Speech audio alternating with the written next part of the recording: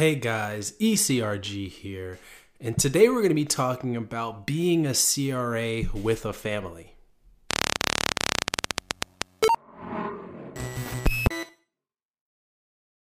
Hey guys, ECRG here. Today we have a viewer submitted question, and the person asked, being a CRA with a family, is it possible to be a CRA with a family?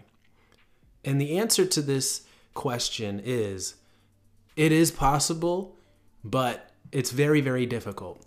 Now, before I expound on that a little bit, I just want to say that we do have a resume review program going on right now. You can submit your resume to eliteclinicalgroup@gmail.com. We've had a number of submissions come through already.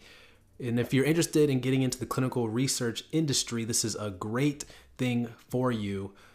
We will review your resume, beef it up, put a lot of the information that needs to be on there that not a lot of people know about to enhance your resume and overall make it more appealing to recruiters and hiring managers for the position that you're looking for. So email us there at eliteclinicalgroup@gmail.com if you're interested. But is it possible to be a clinical research associate with a family? Yes, it is possible, but it is very, very hard. It is very hard to be a clinical research associate and maintain a reasonable life, social life at all outside of the job. It's very hard if you're married and no kids. It's hard if you just are in a normal relationship. It's hard. So when they say 75 to 80% travel, they mean that. That's not a joke. That literally means 75% of your working time, you work 5 days a week, to 80% of that time is going to be travel. So what is that, 3.5 to 4 days out of the week? They're not lying. I recently had a friend who said that she was gone for 12 days consecutively. That includes weekends. So this job is no joke. It is very hard to maintain a family being gone 75 to 80% of the time. Very, very hard. If a lot of you are married to a business owner or some sort, or maybe a doctor or some sort, it's very hard for those people to maintain families and maintain a normal working social life outside of a relationship as well. Outside of the job as well. This job is similar to that. You're traveling, you're like a musician or an artist or basketball player. It's hard for these people to maintain relationships because they're on the road so much. Clinical research associates are just like that. They're literally gone so much of the time. And when they're gone, they're working a lot of the time as well. They have to work in the hotel. They're working on planes. They're tired when they get back. All they want to do on the weekends is sleep because they have to gear up to get back on the road once they go back to work on Monday. It's very hard. Not to say it's impossible. It can be done. There are obviously clinical research associates out there with families, but it's not easy. And that's part of the reason why a lot of people, they get into it, they do it for a number of years, and then they get out of it. One, they're tired of being on the road all that time, especially if you're a female and you do want to have that family. A great time to get out of it and go into project management, which is also very difficult. That's another topic for another day.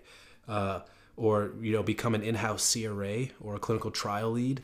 There are positions out there where you're not doing as much travel, but if you want to, make some good money, be able to travel across the country, sometimes the world, and I'm talking about United States here, sometimes the world, internationally, clinical research associate is a great job for you.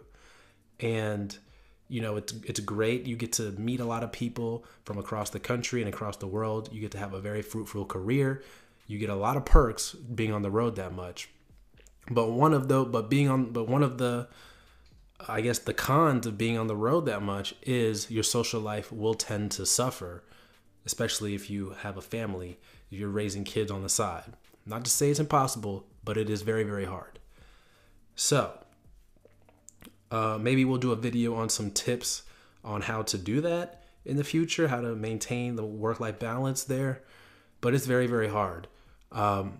They say 75 to 80% travel, and it's definitely that. It's very rarely, unless you're under allocated on studies, where you're going to be doing any less than that.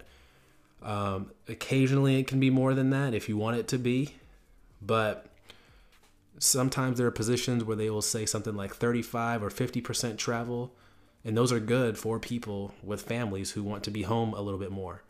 I've seen CRA positions with even less than that, very, very rarely. Most of the time they do say 75 to 80% travel. But keep in mind, when they're talking about that travel requirement for a clinical research associate position, that's for real. They're not joking when they say 75 to 80% travel. So just keep in mind that comes with the territory. That's part of the job. And that's that. I mean, if you really want to have a family, clinical research associate is probably not the best career for you at that time.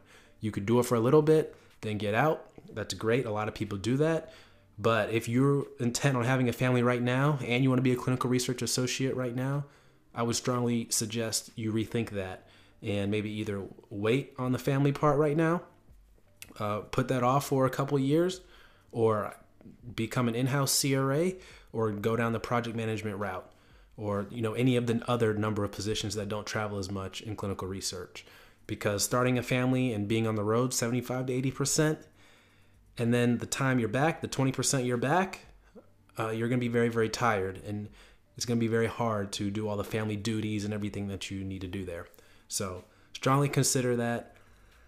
Thank you for this viewer that submitted this question. Please submit more questions. You can comment down below, or you can email us at eliteclinicalgroup@gmail.com if you would prefer for your question to be made into a video on the channel. So appreciate you guys listening. Like, share, subscribe to the channel. If you're listening on the podcast, leave us a review, please. Leave us a review if you're listening on the podcast. But don't forget, you can also listen to us on the podcast, or you can listen to on the YouTube as well. We're here for you. Thank you guys. Take care.